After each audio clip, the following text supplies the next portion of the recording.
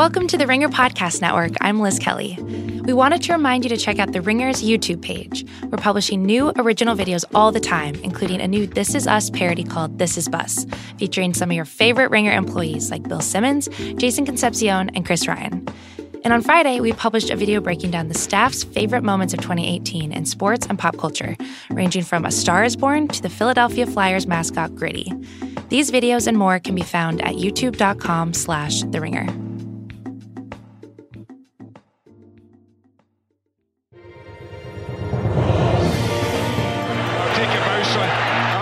Take him out. Aguero! All the pieces falling into place. Amazing football. Yo, yo, yo, yo! Or should I say ho, ho, ho, ho? Or should I say bye-bye Mourinho? All three apply to this very special holiday edition of Ringer FC. This is Donnie Kwok, East Coast Bureau Chief of The Ringer. I'm here with my main man. Christmas came early for him. Manchester United fan, Micah Peters. How are you feeling, Micah? Let's go! Banging on my chest right now. I got a vein on my neck. The room smells like ozone. It's like everything is great.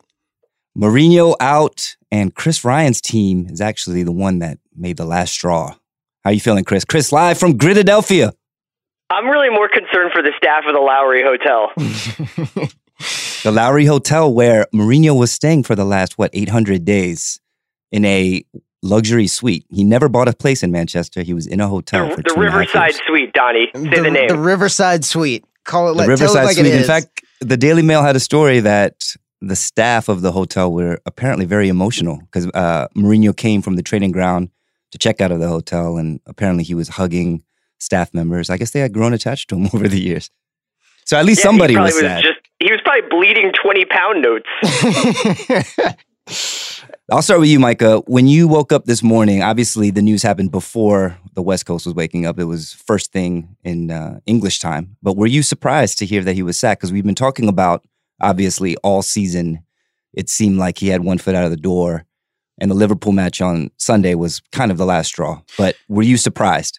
I was surprised because I'd already gotten to the point of resignation, as we talked about, after the United-Liverpool match. It seemed like, the game's over. They're 11 points off of the top four, and the past two managers, post Alex Ferguson, United has sacked them when a top four finish is mathematically impossible. Still, though, United is kind of big on keeping appearances, so you wouldn't expect them to fire a manager halfway through the season. If you do that with them still headed into the Champions League knockout round, you're basically calling the season a wash, so to speak. It was surprising, but, at the same time, let's just get this rebuild started. Chris, what was your reaction or immediate response to seeing that he was sacked? I think that, this was obviously due to happen. United had they were, 9th best in XG, 11th best in opponents' XG, and the stats were pretty eye-bleeding. Worst goal difference and their in 29 years. Worst start to the season since 1990. Most goals conceded at this point in the season ever. Least amount of points after 17 matches in 29 years. You just can't really do a lot with those kinds of numbers. They were due for a sort of a nice run of fixtures where I think they would have had a pretty positive Christmas, but I guess that's not really guaranteed with the way they were playing. The thing that really jumps out to me now is just what a referendum this all was on Mourinho's style of play. I was trying to think about where this guy goes next. And aside from putting aside all the burn bridges he has in various European countries, I can't think of another top European team that plays as defensively and as unimaginatively as Mourinho teams tend to play. So I'm not really sure what happens next. And it's interesting that we've arrived at this point where the sport is such an entertainment industry that you kind of have to have a pretty attractive brand of football if you want to coach at your Juves, your Bayerns, your Barças, your Reals, Manchester teams, what have you. At the very least, there should be consistent internal logic in your game plans. The last thing you really want to see before a big match like Liverpool, Manchester United is, or normally would be, it's been kind of different in recent years, but is 10 changes to the team sheet from the game before. Right. Right. And I think it was ultimately, I mean, Chris, you mentioned all those stats. Those are kind of tangible reasons for him to be fired. But the intangibles, like the lack of philosophy or the lack of a style, those really came to fore whenever United were up against a Spurs, a City, as we saw over the weekend against Liverpool. And when faced against, I guess, who they intend to compete with for the top of the table, they were always outclassed. And I think that ultimately was telling, and it's telling that he got fired after that whooping against Liverpool. Yeah, this has been a civil war. It's been going on since he pretty much got there, I think, between him and Ed Woodward. He doesn't seem that sorry to go. He was constantly talking about being outspent, about not getting the guys that he wanted. He wanted Alderweireld. He wanted Harry Maguire. He didn't get him. But on the other hand, he spent £400 million on guys like Alexis Sanchez, who seem like they're pretty much out of gas in their career. And he's got Pogba on the bench. He's jerking Bailly around. He can only ever settle on one spot for Lindelof every few games. He never figured out the defense. And when if you watch that Liverpool game, and Mike, I'm sure you'd agree with me, all things being equal, the thing that really jumps out at you in that Liverpool match is just how behind the times that midfield seems. That midfield of Herrera and Matic and whoever they decide to put in at the sort of creative role of whether it's Lingard or whoever. It just seemed like that midfield was completely off the pace of the modern Premier League. I mean, yeah, it's the kind of each week has been sort of like Mourinho just sort of rolling out of bed at the Lowry Hotel and then just kind of driving to work in a haze and just being like, all right, well, I mean, let's try this. That's what it feels like every time when we're setting up against, good teams, worse teams, whatever. Over the since Mourinho signed in 2016, out of 93 Premier League fixtures, he's got the least wins out of all of the top 6 with 50. And it's just they've just been doing this imitation of a big club thing for such a long time. And I think that Mourinho is probably not the biggest of the problems. I think that it's just the club is structurally a mess from top to bottom. Like Ed Woodward, former banker, should not be making footballing decisions. So I'm looking forward to seeing whether or not we actually get the director of football that's been discussed. Right. And, it seems like for the last few months, it's been kind of like Mourinho has been basically saying to the board, fire me if you want. I mean, reportedly he was surprised at losing his job today. I guess maybe he thought it might have been a little premature, but I think he knew it was coming, and he's leaving with, up to 24 million reportedly, 24 million pounds. Yeah, I think the one thing that he could have probably done is you figure that they're odds on they would have beaten Cardiff, Huddersfield, Bournemouth, and probably Newcastle, let's just say.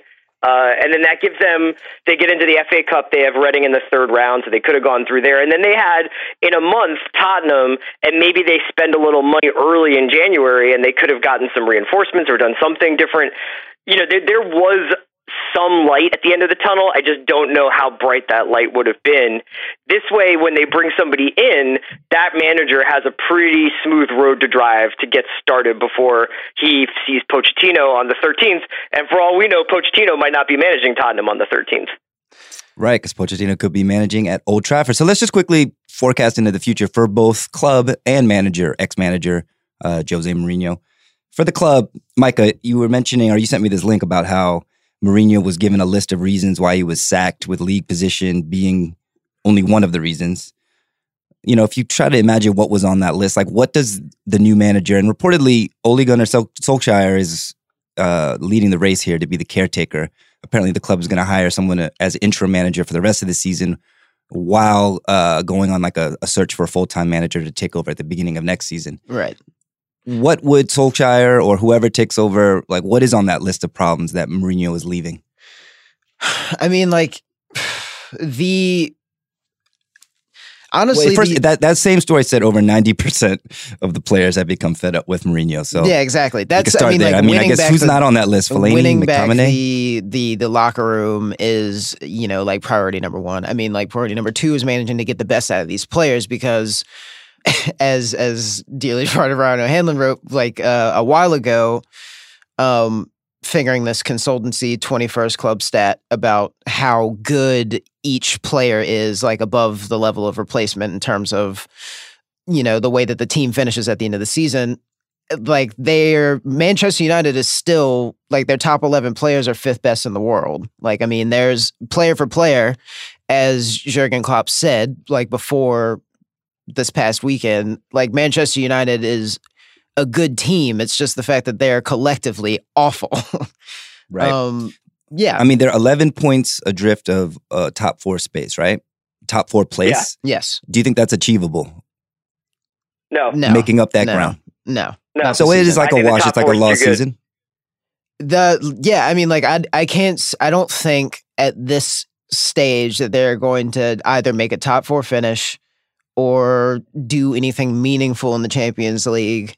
I think that the best you can hope for is finishing in a Europa League place, which, I mean, like, fine, at least we still have European football and you can attract signings in the summer once you have a new manager and a director of football. And then we can just kind of turn this whole ship around.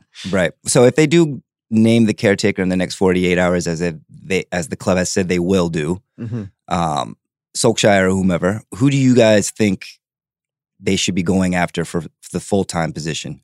Just a word about the Solskjaer report. Mike Phelan and Carlos Queiroz are also like being rumored to be joining Come Solskjaer. back as assistants? Exactly. And I'm excited like about the old that. guard. Exactly. The old guard returning. Yeah. That is particularly exciting. Not so much Solskjaer, who kind of had a bad 8 months at Cardiff in 2014, and has been managing in his youth club in Norway. But I mean, like, anyway.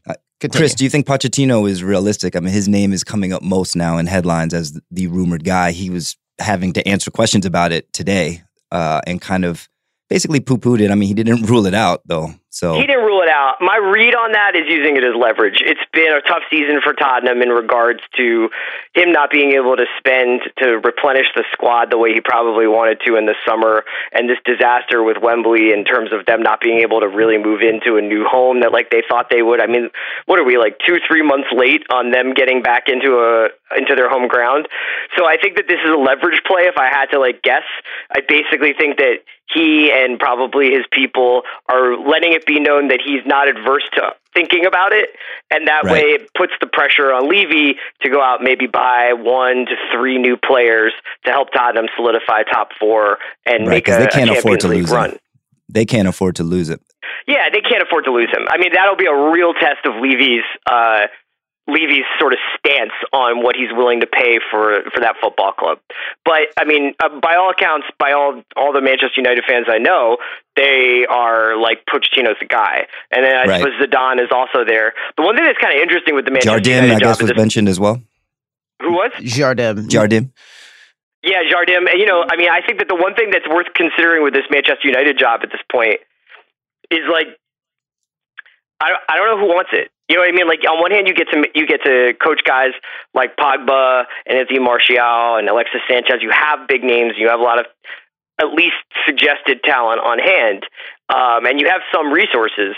But you've got not only like a huge job to do with the squad, but you are basically going to be in the eye of the media storm in England as soon as you take that job. Like, feels like half the guys who were on television used to play for Manchester United.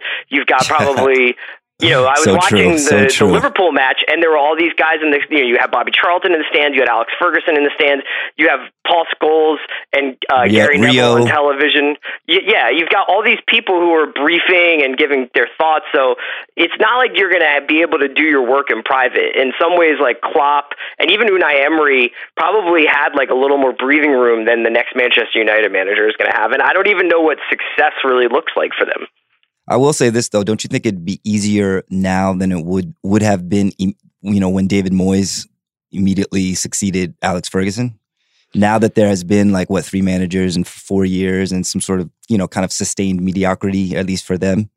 The person who cleans up for Jose is, comparatively less pressure. Well, I mean, it'll probably be a lot like of the kind of job that Conte was stepping into when he took over Chelsea. I mean, all you really have to do in order to be considered... And won the title immediately. Exactly. All you have to do to be considered successful at this point is to finish better than 6th. And then, you'll be moving in the right direction. I think you have to play well. I think you have to play attractive the quote-unquote Manchester United screwed style. This up 3 times with Moyes, Van Gaal, and Mourinho, where they've gotten so far away from the idea that Manchester United fans have in their head of how their team is supposed to play. They have to get an attacking manager. They do have to. Well, they have to at least. Well, they do have to get an attacking manager, but also it's just that you. Yeah, I guess I have to amend my earlier point by saying that you have to basically change the entire mentality around the club in order to playing a better, in addition to producing a better on-field product and also finishing, better than whichever, like 6th place. Well, that's why I think Zidane might be the guy, because I think he's kind of a let the stars be the stars kind of manager. And also, being he definitely French, would know how to manage a guy like important. Pogba and manage a guy like Martial and know where to put Mkhitaryan, or not Mkhitaryan, sorry, but Sanchez. I've got my ex-Manchester United players confused. But, one name that got thrown around today a little bit was Simeone, and I for as much as I admire him, obviously, I kind of wonder whether that's like a younger version of Mourinho. And you've got, if you go in there and you're like, we're going to grind out 1-0 wins, unless you go to the Champions League final on that, I don't really know whether that's something that Manchester United fans are going to respond to. And I'm not concern trolling here. Yeah, I mean, the one thing I will say about your earlier point, like keep defensive managers far away from the club. Well, I mean, the one thing I would say though in Simeone's favor is that with their United's main competition now being all kind of similar in terms of attacking, counterattacking, and pressing, I mean, maybe United could be the foil to that. And can you believe that we're at the point now where we're thinking like Manchester United is the Atletico Madrid of England? Like it's honestly the hey, Manchester's blue, bro. Man, like the narrative has changed so much in like the last 6 years. It's just let's do some parting words here for Jose. First of all, Micah, he did bring a couple trophies. We talk about Klopp and Pochettino. You're talking about the EFL Cup and the Europa League. I mean, Europa League is not a minor trophy. The wooden treble, dog. Yeah, he got the Community Shield too. Yeah, listen, I mean, and the Community Shield. I don't care because we never got a league title, season. And that means that all of this sound and fury signified nothing. Like it's I mean, I'm just saying though, we have to say that he didn't leave totally with a barren trophy cabinet or having achieved nothing. Do you have like a specific memory of Jose at Manchester United that'll stick with you? I think shushing the crowd, Juventus, is probably mine. The respect. I think that just in general, his kind of like the way that he expressed like joy or vindication on the field after the game was over, like all of those were things that I loved about him, the way that he managed. Just because he was being a complete shithead. As a non-United fan, that's what we're all going to miss. He makes the Premier League better, more exciting. Not more exciting, but more entertaining. That's what I was going to ask you about, Donnie, because you and I are probably about the same age, and we've been watching soccer for around the same amount of time. And my adult life has been pretty much like every single day I wake up and there's a new Jose Mourinho story. Totally. And I go through phases of when I'm bored of it and tired of the crap. And I don't know what it would be like if I cheered for a club that had him as a manager. I bet at various points I would have loved him, but I can't tell whether I find it all a little bit exhausting. I think it just changes so much when he stops getting results that it just seems kind of unhinged. Yeah, and starts feeling a little bit more pathetic. So, Chris, what do you think is? We touched on it earlier, or you touched on it earlier, but what do you think is next for Jose? As you mentioned, here's my thing. I've been trying to go through this.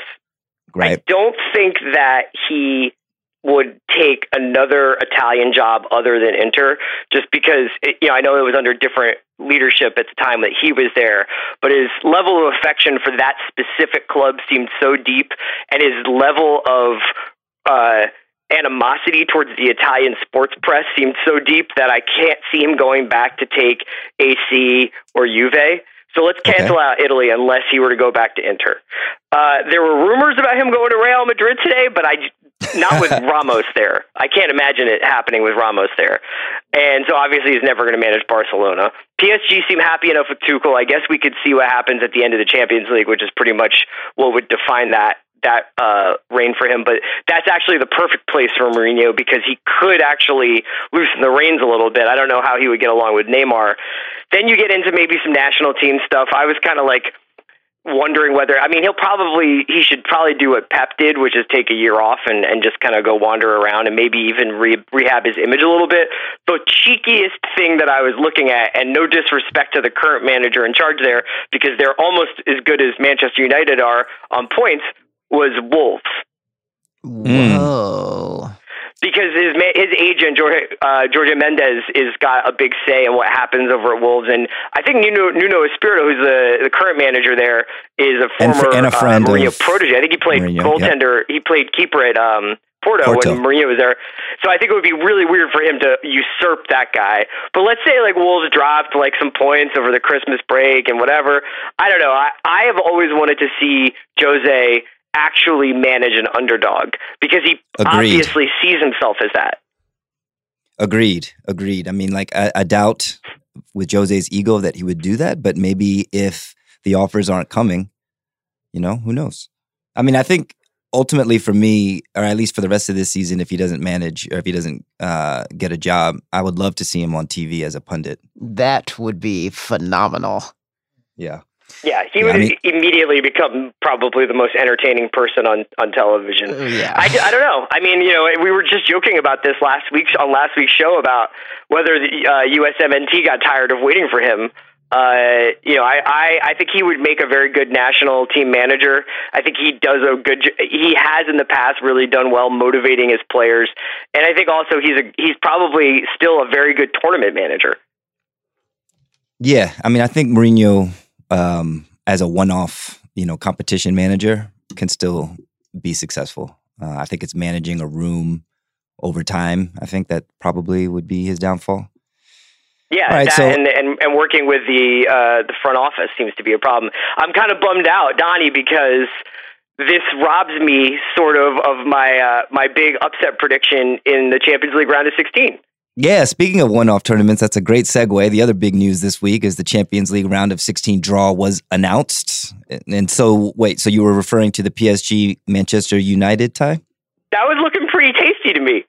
Really? Because you were going to pick United. Yeah, man, come on. Just like see him where you think he's dead and you think he's counted out, and then all of a sudden he grinds out like a 3-2 aggregate win over PSG. I can guarantee you that scenario was playing out in his head as well. That's when that draw was absolutely what he was believing, but you thought that we were going to do that against Sevilla and played to scoreless draw in the first leg and then got but punched PSG in the is face a giant. Twice by Ben Yedder.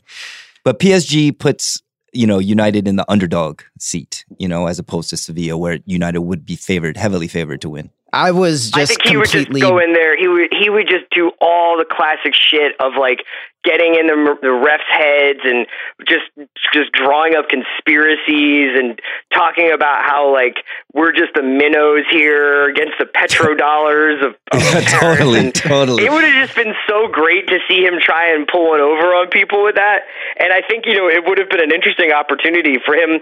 I just would have loved to have seen him try to get Martial and Pogba in like playing like at the top of their game for him in Parc des Princes. Yeah. I mean, if he weren't fired, I honestly think that scenario could have happened, because we've seen from this season that it's been a tale of it's like been highs and lows. And every time he's been like at the bottom, they'll win at Juventus or whatever. So I could easily have seen that happen. Micah, of the 8 round of 16 matches, which one caught your eye? You did actually write about it. You should check it out on theringer.com. Great site. Micah wrote the winners and losers of the draw. Right. Which of these matchups was most appealing to you? Or is most appealing to you? I'm at a toss-up between the one that you think is the most appealing, which is the Tottenham-Borussia Dortmund matchup, which is sure to be the most high-scoring. Hipster's delight. I struggle to divine whether that's the Hipster's delight or AS Roma FC Porto is the Hipster's delight. But in any case, Ajax Real Madrid. That's dearly departed Ryan O'Hanlon's Hipster delight. That's very true. Because he's picking Ajax. I mean, if ever there were a year for it, it's this year. But I think that the best matchup is going to be Liverpool-Bayern Munich, because that's a semifinal, not a round of 16. I don't want to talk about this tie. Why don't you want to talk about this tie? Because Munich I feel like I had 2 days of feeling very okay with this draw and being like, we got these dudes, and now I'm scared of my own confidence. I honestly, is there any scenario, they're kind of there by for the the way, taking, you know? Is there any scenario where Niko Kovac gets sacked in the next couple months before this tie and Mourinho takes over? I was going to say Mourinho takes over. Mourinho can never manage Bayern. First of all, they want to play attractive football. Second of all, if he thinks he's got a hard time in the front office in Manchester United, just wait till he gets to the fucking gaggle of ghouls who sit in every Bayern Munich game and then write columns about it. So Liverpool Bayern is kind of like the marquee because each of them is, their European pedigrees. Yeah, and it's Klopp back in Germany. That's just an incredible scenes there. Yeah. Yeah, I mean, at no point does someone who supports a team that's in the Europa League feel more longing than when the Champions League knockout rounds are announced, because it's like all of these matches are really enticing. I feel like even more so than in recent years because of like all the kind of like the storylines attached to it. So heavy on Western Europe. There's no Shakhtar. Yeah. There's not a Turkish team in here. You know what I mean? Like it's mostly these are the 16 biggest clubs in Europe with the exception of like Arsenal and a couple others. Also, like the graphics are crisper, the music's better than the Europa League, you know. What do you guys think about the dark horse Mourinho goes back to Porto, reunites with his arch nemesis Iker Casillas, and then makes a Champions League run? Oh my God. Well, that would be like, honestly. Iker Casillas was just subtweeting him, or actually tweeting at him, I guess, like earlier or after the Liverpool match. So that'd be like. Yeah, because there was that whole thing with David De Gea and about how he was like, Iker Casillas is orchestrating a conspiracy to like get David De Gea lose his Spanish national team spot. I mean, like that's literally if Mourinho goes back to Porto and teams up with Iker Casillas and they make a run at the Champions League title, that's literally going to be like the end of like the second Sicario movie where Benicio del Toro comes back to life and drives off. Anything quickly on Juve Atletico? A lot of people are pointing at that too. I mean, that's just going to be an incredible match, man. I mean, you could literally, I almost wish this was more like March Madness where these games were all playing out over for one weekend. I just don't think I'd leave my couch. Yeah. I don't know. Like Juventus Atletico has all the gloss of something that's going to be like amazing, but I really feel like this is going to be like a boring, like a boring 1-0 and then like 2-1 or 2-0 tie. So I don't think that this is going to be won by more than one goal, I guess. And I think it's going to be like close and kind of boring and airless. So what did you guys make of the Europa League draw? You guys didn't follow the Europa League draw. The round of 32 is when it was announced. Two English teams here. Chelsea playing Malmo. Of course, Zlatan Ibrahimovic's home team. And Arsenal bait Borisov. Your Alexander Leb reunion, right? Yeah. Wow, total silence on that. Yeah. It's just not the Champions League, you know? All right, let's move on. Let's talk about some other matches quickly. We had a couple EFL Cup quarterfinal, I guess Carabao Cup quarterfinals today. Manchester City beat Leicester on penalties. And Burton Albion, League One, Burton Albion beat Middlesbrough 1-0. Tomorrow, Wednesday, another North London derby, Arsenal and Tottenham, as well as Chelsea, Bournemouth. So, this being our last episode before the new year, I guess we come back on the 8th of January. We're heading into that holiday fixture madness. There are a ton of matches between now and then. I saw, Chris, that Liverpool's upcoming schedule is quite difficult. Yeah, I mean, it's been difficult for a while. It feels like because we had like the two Chelsea matches. I mean, like it's tough. I mean, this is going to be a real test for them, especially as you can see, they have lost a lot in their defensive line in terms for health recently. Yeah, and actually, Liverpool's holiday fixture schedule has been rated the second hardest in the Premier League. Number one is Southampton. Just in order, it's Wolves, Newcastle, Arsenal, and City. Yikes.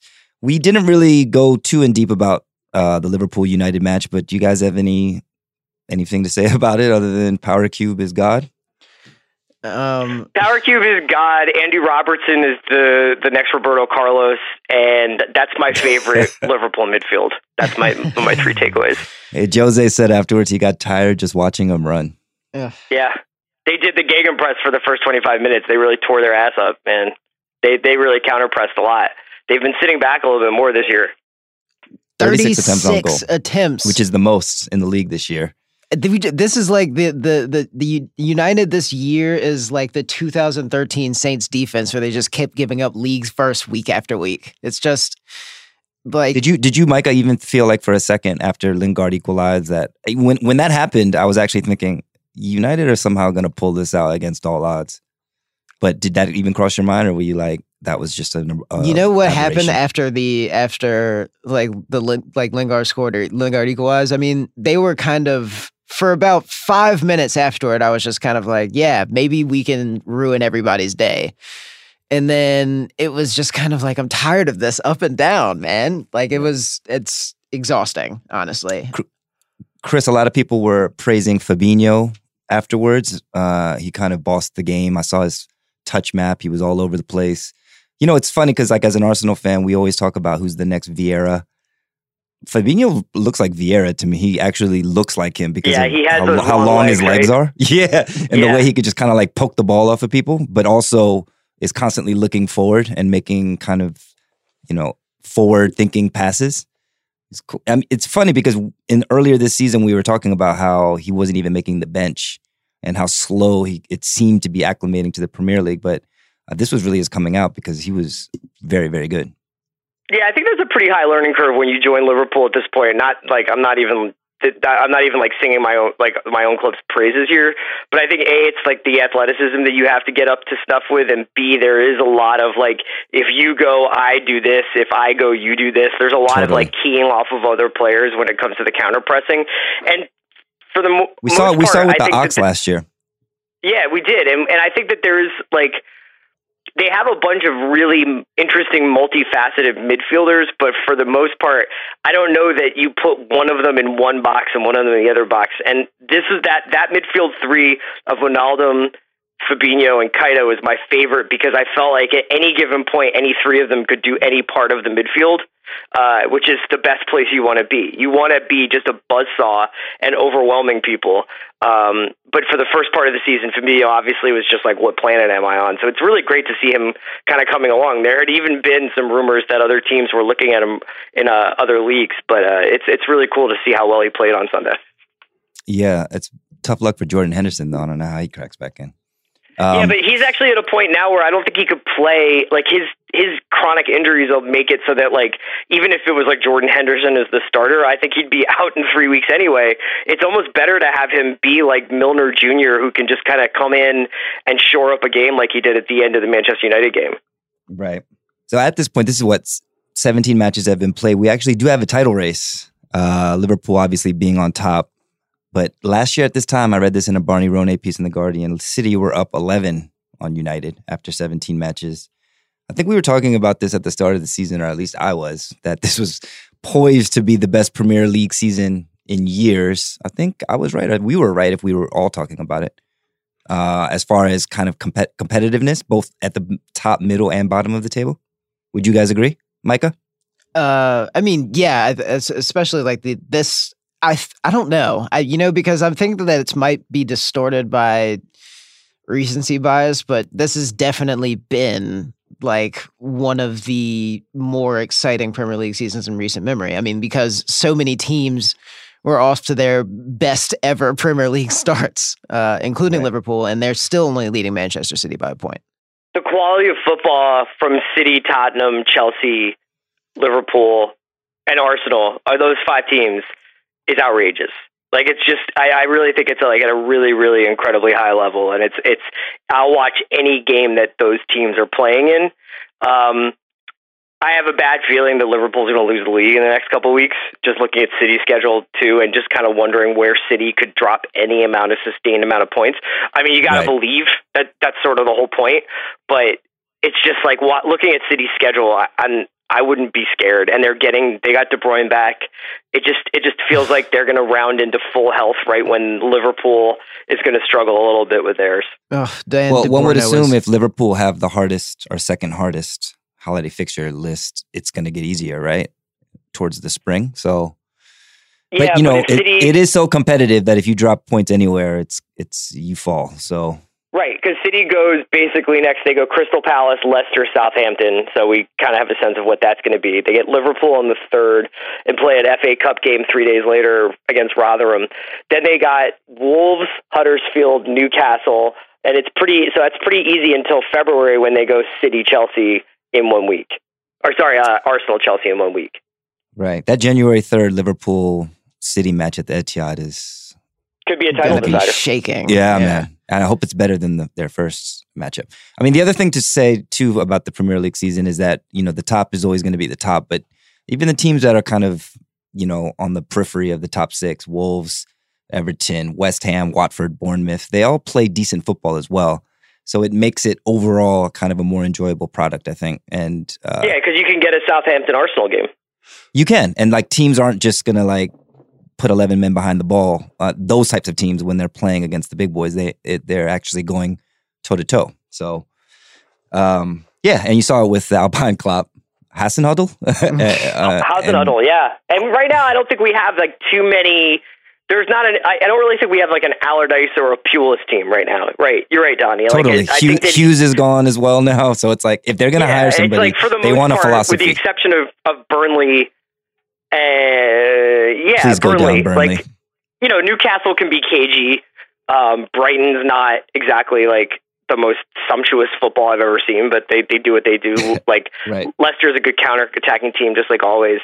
But even the really bad teams, I guess Cardiff, we're just kind of waiting for Warnock to go. But you know, with the exception of Cardiff, I don't think that there's a shithouse team in the league. Yeah. Well, also coming up is obviously the month of January, and that's a transfer window. Let's just go team by team for who you guys support and your ins and out wish list. We'll start with you, Chris. Do you even need anybody at this point? Maybe a backup at left back or... Yeah, I mean, the defensive line is now kind of under siege. We could use a fullback probably, and it depends on your mileage may vary on Sturridge. Whether or not like they could use one attacker off the bench to go along with Shaqiri to give that Salah, Mane, Firmino line a little bit of a break. Is Ox coming back at all this season? No. And I saw that Van Dijk is Klopp out. Shot that down. I mean, Klopp was pretty down on that idea. I saw that Van Dijk, through yellow cards, I believe, is out for the first leg against Bayern Munich. So that could be worrisome. Yeah, definitely. It definitely is. It's one of those things you don't think about when you're like, we got Bayern Munich, we can knock those dudes out. Micah, what's your transfer Xmas, I guess January wish list? Well, I mean, like, I would like an entire new back line, just like I wanted last Christmas. Lindelof hasn't been playing poorly. In fact, he caught my eye a little bit against Liverpool in that he wasn't bad. Yeah, but I mean, like, that's the best that you can say about any defender that United puts on the field is that he isn't that bad. I mean, like, and it's just that it just seems as though it's only a matter of time before some mistake kind of drags them back down, or there's an injury like Chris Smalling, who just signed a 4-year extension at the age of 29 and got injured during warm-ups and had to be replaced. I mean, like, sure, I would like a center back. Kalidou Koulibaly from Napoli has been, like, going around the rumor mill. Who knows whether or not? I mean, like, we reportedly valued at 90 million. Yeah, it is. It's a lot of money, but anything for some stability at the back, honestly. Yeah. I talked to our colleague Miles Surrey, who's a Chelsea fan, and he said he wanted to see out Victor Moses, Danny Drinkwater, Gary Cahill, in Christian Pulisic, Timo Werner, Piątek, the Polish guy from Genoa, Icardi, and Alexandro. So it looks like he was playing FIFA. Get the fuck out of here, Miles. I would also like a reindeer. To be fair, I said, unicorn. what's your wish list? So I think he just took that very literally. That's a really good wish list. It's a great wish list. Let me get all this dead Drek off my book and sign the Bundesliga All-Star team. For me, for the Arsenal, we keep hearing rumors about this guy, Nicolas Pepe from Lille. I don't know if you guys have been following him at all. He's got 12 goals so far this year. I just saw his highlight reel from the last game, and boy, is he fast and good. So, and actually, I mean, I guess, we have Iwobi and Mkhitaryan right now playing nominal wingers, I guess, but I think Pepe would walk into the lineup. So, we also need defensive help. I'll actually take Gary Cahill from Chelsea. Why not? I actually also saw that Pepe, his contract was terminated at Besiktas, so we could get him. He's kind of old. Ben Chilwell from Leicester, he's going to cost a lot. You might want to also get some lifts for Bernd Leno's shoes. Just give him like another inch. Bernd Leno was making me pull out the hair I don't have against Southampton. Jesus. Although, to be fair, that cross where like Charlie Austin is just like sailing through the air and Leno is at like full extension. Incredible. Like, to be fair, Koscielny was like 5'8" German. To be fair, like the first couple goals, nobody was marking anybody. So I think Leno was like, I have to take this into my own hands. But yeah, it looked bad. Who do you think I want out of the Arsenal? I'm going to take a wild stab in the dark and say Mesut Ozil. I think Mesut to Inter should happen. I think it'd be good for both parties. All right, moving on. Let's quickly talk about the most useless competition in the world, the Club World Cup. Chris, it struck me this week that when I was looking at the Club World Cup that it's a silver lining to Liverpool not defeating Real Madrid last May, because had they won, they would be in this useless competition. Aren't you glad that they're not in Abu Dhabi right now? Playing Kashima Antlers? I think if we had won the Champions League, that might have numbed. Been a little bit of a nice come down from having to go play in Abu Dhabi right now. But yeah, I hear what you're saying. The hosts of this tournament, Al Ain, actually stunned Copa Libertadores champion River Plate today on penalties. I think it was on penalties. And tomorrow, Kashima Antlers plays Real Madrid. The same Kashima Antlers who lost to Real Madrid 2 years ago in extra time in this same tournament. So Real Madrid is looking for a three-peat. So yeah, the Club World Cup. Is that the most useless tournament? Is that more useless than the Carabao Cup? Yes. I think so. Carabao Cup, at least you get to see like young players play. Like you at least get to see that. I used to really love those Arsenal Carabao or like the League Cup teams where it would just be like, it's Henry Lansbury's time now. Yeah. I mean, conceivably, like if Liverpool were because the only English team to win this tournament is Manchester United, and I went back and looked at that final, and I think it was 2011. They played Ronaldo, Rooney. They played like a full strength team. So if Liverpool were in it, would Klopp play a full strength team? I mean, maybe we're just. I think it's like actually a pretty big deal for your team's global profile, Yeah. and I from my very basic understanding, it is something that gets watched a lot in like South America and Asia. So when you're trying to build your team up as like a global brand, it helps to be in it, and it certainly helps to win it. Also, beggars can't be choosers when it comes to trophies. To this magical, right? If Liverpool was in it, would they be in a shitty situation idea? But, I don't know. If Arsenal was in it, Donnie, do you think that Mesut Ozil would start? I don't know. Just banter, bro. And speaking of kind of meaningless competitions, also, I should say that the Asian Cup, that's not meaningless, that's mean. It's a cup. The Asian Cup begins also in the United Arab Emirates, beginning on January 5th. Guess who's the defending champ without looking at the sheet? Anybody know? Or have you already seen it? I haven't. So guess who's the defending champ? This is a quadrennial. It's every 4 years. Is it an Australian team? So it is Australia. It was Australia. Oh. So anyway, like this cup does have some ramifications for club football because, for example, Tottenham's Son Heung-min is going to be missing some games this month. He's actually, I read that he's not going to be there for all of the Asian Cup. They struck some deal between club and nation so that he could stay with Spurs a few weeks longer, but he is going to be going to Abu Dhabi later this month. Some other guys around world football too. Also, interestingly, the African Cup of Nations, which traditionally happens in January, is been moved to the summer. So that's good for Mo Salah and Liverpool and any other team that has African players. Oh, yeah, totally. On that note, Chris, thank you for joining us. Happy holidays. Enjoy Philly. Good luck to Liverpool. Happy holidays, guys. Thanks as always. We'll take a quick break here and come back with some news hits and some year-end stuff. And we're back. It's just me and Micah now. Micah, it's just me and you, bro. It's just me and you. I thought you were going to break out into song for a second there. I'm kind of disappointed. I just rounded up a bunch of news hits. I'm just going to read them and you can react. Ready? All right, let's go. All right. Club America won the Liga MX Apertura over Cruz Azul.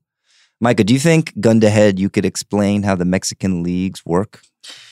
Honestly, no, but I should be better at this because I have several friends that are very involved or very like invested in any one Liga MX team.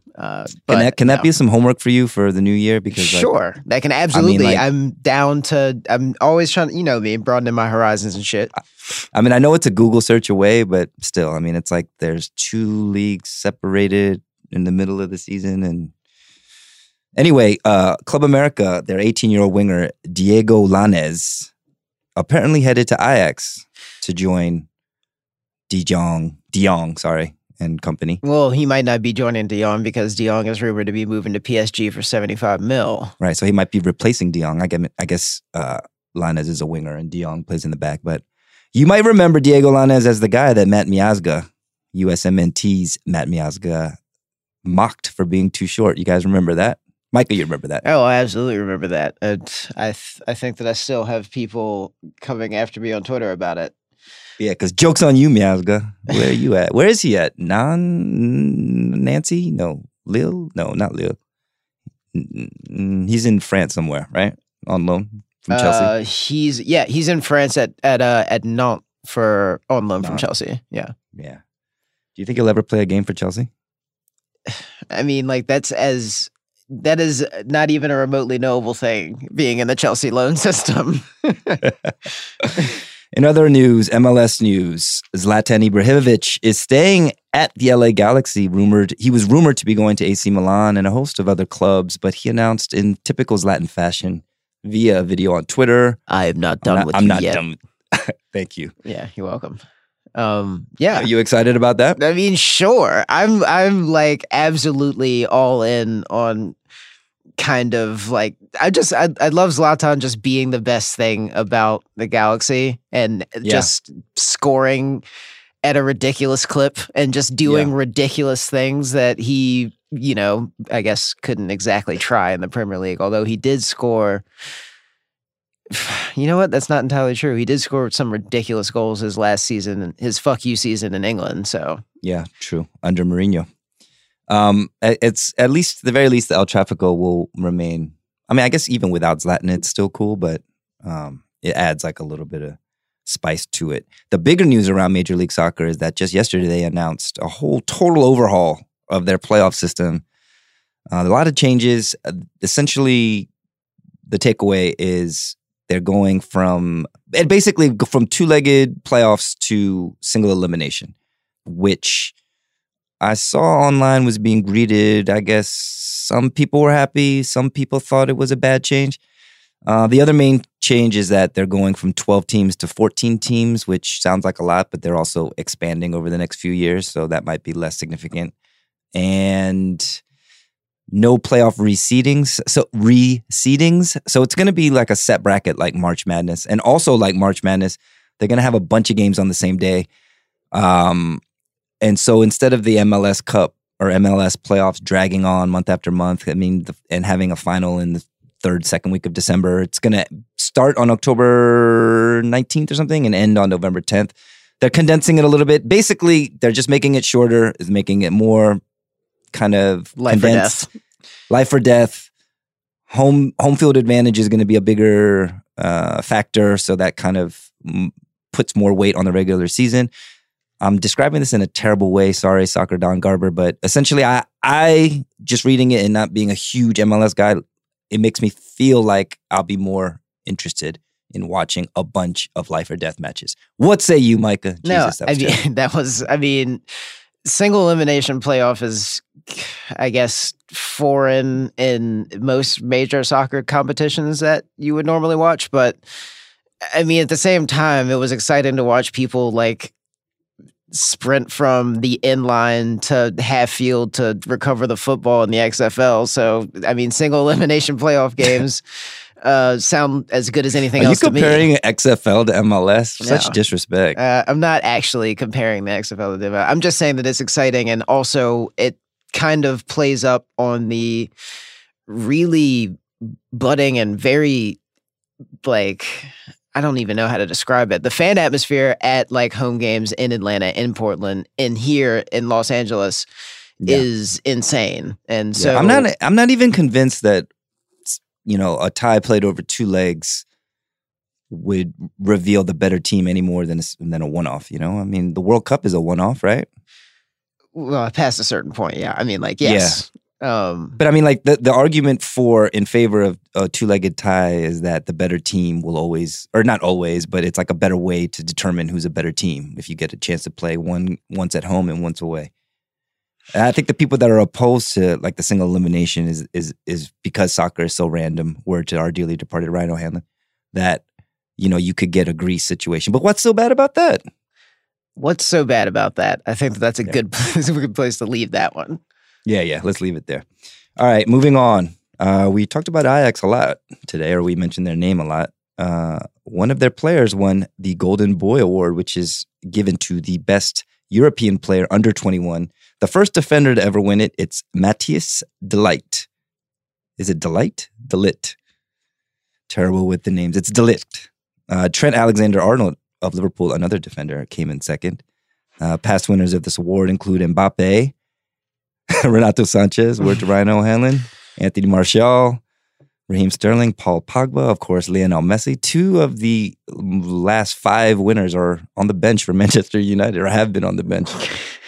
It's kind of depressing, right? I mean, at least de Ligt is in reasonably good company. I mean, like, Renato Sanchez has kind of recently turned it around, sort of, in a small way. He's up and down.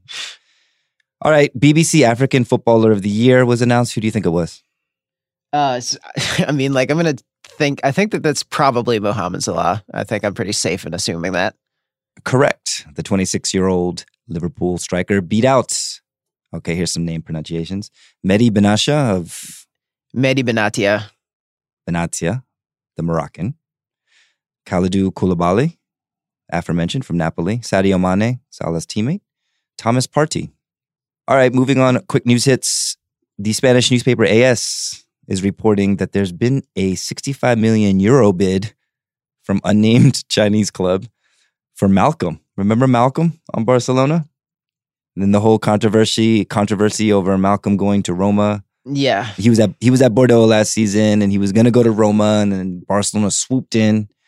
Yeah. I don't know why they swooped in, because they never play him. I mean, like, he actually got some minutes against Tottenham in the Champions League group match that didn't matter. But right. Yeah, I'd like, sure, whatever. Speaking of Barcelona, we have a Lionel Messi update, or at least a check-in. He now has the most goals, most assists, and most key passes per 90, most free kicks, most dribbles, and the second most shots per game this season for the top 5 European leagues. So, breaking news, Messi's still great, even though he finished 5th in the Ballon d'Or voting. Yeah, like, it is Messi-Ronaldo fatigue as part of the reason that Modric won the award. Yeah, and I saw Messi also won the Golden Shoe to add to his trophy cabinet. Most goals, I guess, in the calendar year. I guess that's what it's for. So, Lionel Messi, still great. It reminds me of what Alexander Ovechkin of my beloved Washington Capitals is doing in the NHL, which is basically sustained excellence year after year after year after year. So, yeah. Did you see that Raheem Sterling, we talked about this last episode, got a Colin Kaepernick style ad for Nike, like a billboard. On it, it says, quote, "Speaking up doesn't make life easier, but easy never changed anything." I mean, big energy. Like, what do you feel about Nike kind of co-opting these sort of like topics and these sort of figures. I feel like it's an extremely thing that happens during late capitalism. So I mean, like nothing actually stays pure. So I think that I'm just I'm just happier that Raheem Sterling has, I mean, like changed the tide of his own narrative, Right. Which is, I mean, like amazing. And Also scored a goal over the weekend. He also scored a goal over the weekend, but I was excited to see the ad, regardless of, like my, but, you feel a little queasy about it, but at the same time, it's still an amazing thing. Yeah.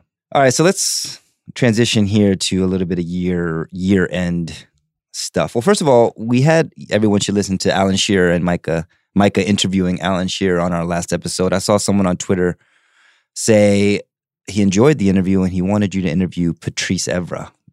I would absolutely love to interview Patrice Evra. I'll add us Patrice. I guess we got to reach out to him. Yeah. But who would be your dream interview guest? Let's put it out in the universe for next year for Ringer FC, and we'll see if it can happen. Eric Cantona. I like it. I want to get Jose on. Wow. Got free time. Imagine. Yeah, that'd be awesome. Yeah. All right, let's just do a quick year in review. I actually didn't really prepare too much for this, but kind of just go off top. Since this is our last episode of 2018, best game, best goal, best moment. I mean, obviously this is a World Cup year, so I would imagine everything will be coming from the tournament in June. But what say you, Micah? Want me to go first? Yeah, go ahead. Go first. I think I said this in the World Cup review episode, but my best match of the year was the Belgium-Japan quarterfinal. Just the whole match, watching it, remembering watching it. It was the Japan jumping out to that shocking 2-0 lead. Belgium fighting back in the second half, equalizing off of Fellaini's head, your favorite player, Micah. And then the goal at the death, a moment I'll never forget. The Lukaku run and dummy, the Nasser Chadli finish, the look of total devastation on all the Japanese players' faces. Just an amazing match. Two other quick World Cup matches, though. I would say Korea, despite not advancing out of the group stage, when they beat Germany, relegating Germany to last place in the group, that was an amazing moment. Of course, I didn't yet eat the cleat based on Germany not advancing to the knockout round, and that's still something that's on my to-do list, possibly for 2019. Wow. And also Croatia beating England, kind of because I just didn't want England to advance. That was a semifinal. The way they did it, Mandzukic goal. It was a really exciting match. Well, I guess it wasn't really exciting, but it was really dramatic.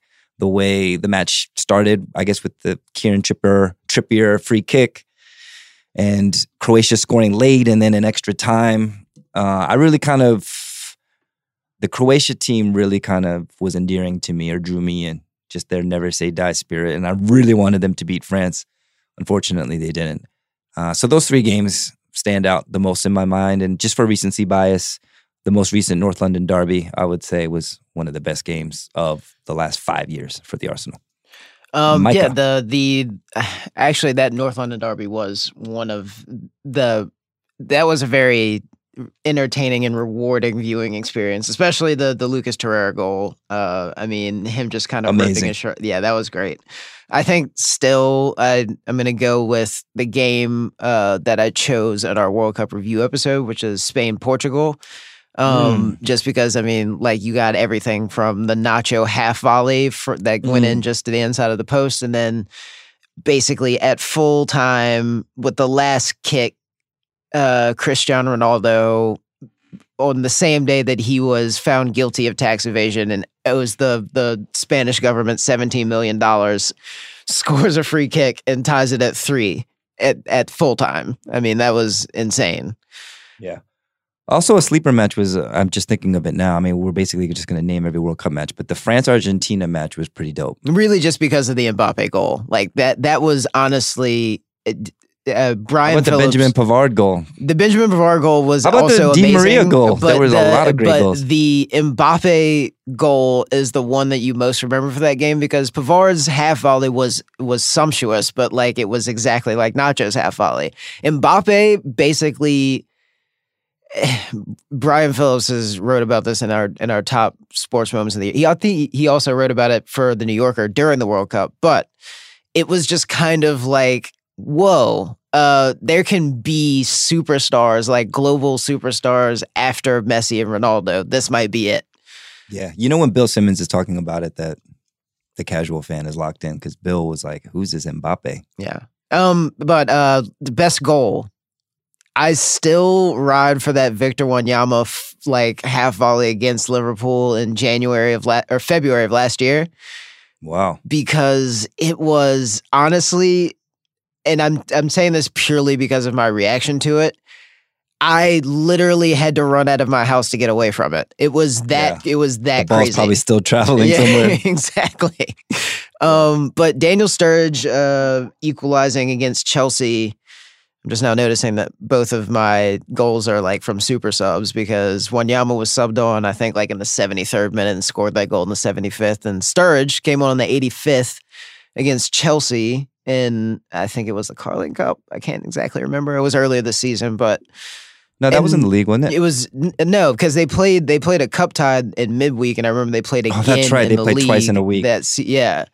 Right. But he kind of just Daniel Sturridge back from injury, first like real foray back into the first team, like just received the ball across his body, shaped it up, and stuck it in the far corner at the top, and it was just like you couldn't say that he didn't mean to do it. I'm actually stealing your thunder or stealing your entry and saying the Torreira goal will be my favorite goal. Again, that's recency bias because it was like 2 weeks ago, but I did watch it like 12 to 14 times.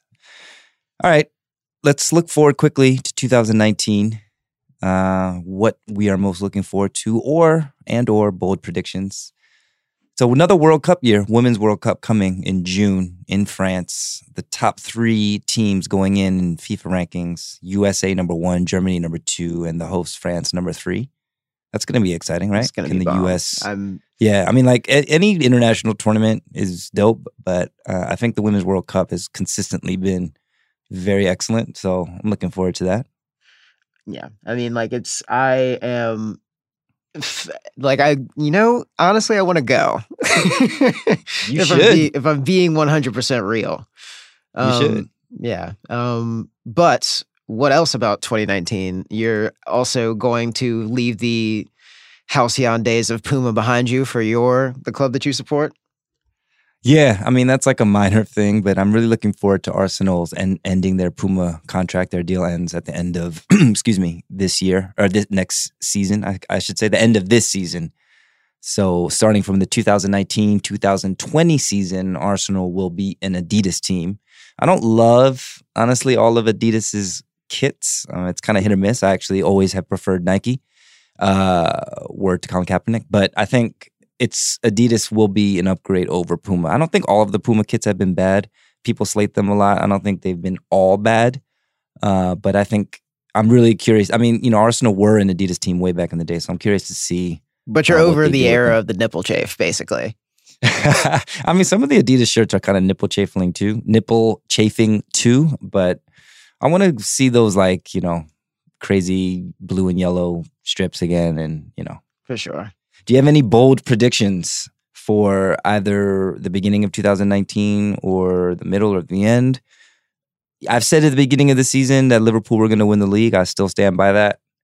I think that that Chris, being kind of worried that Liverpool is going to piss it away in the next coming weeks here is not completely unfounded. But I think I'm with you. I think that they can win it this year. Yeah.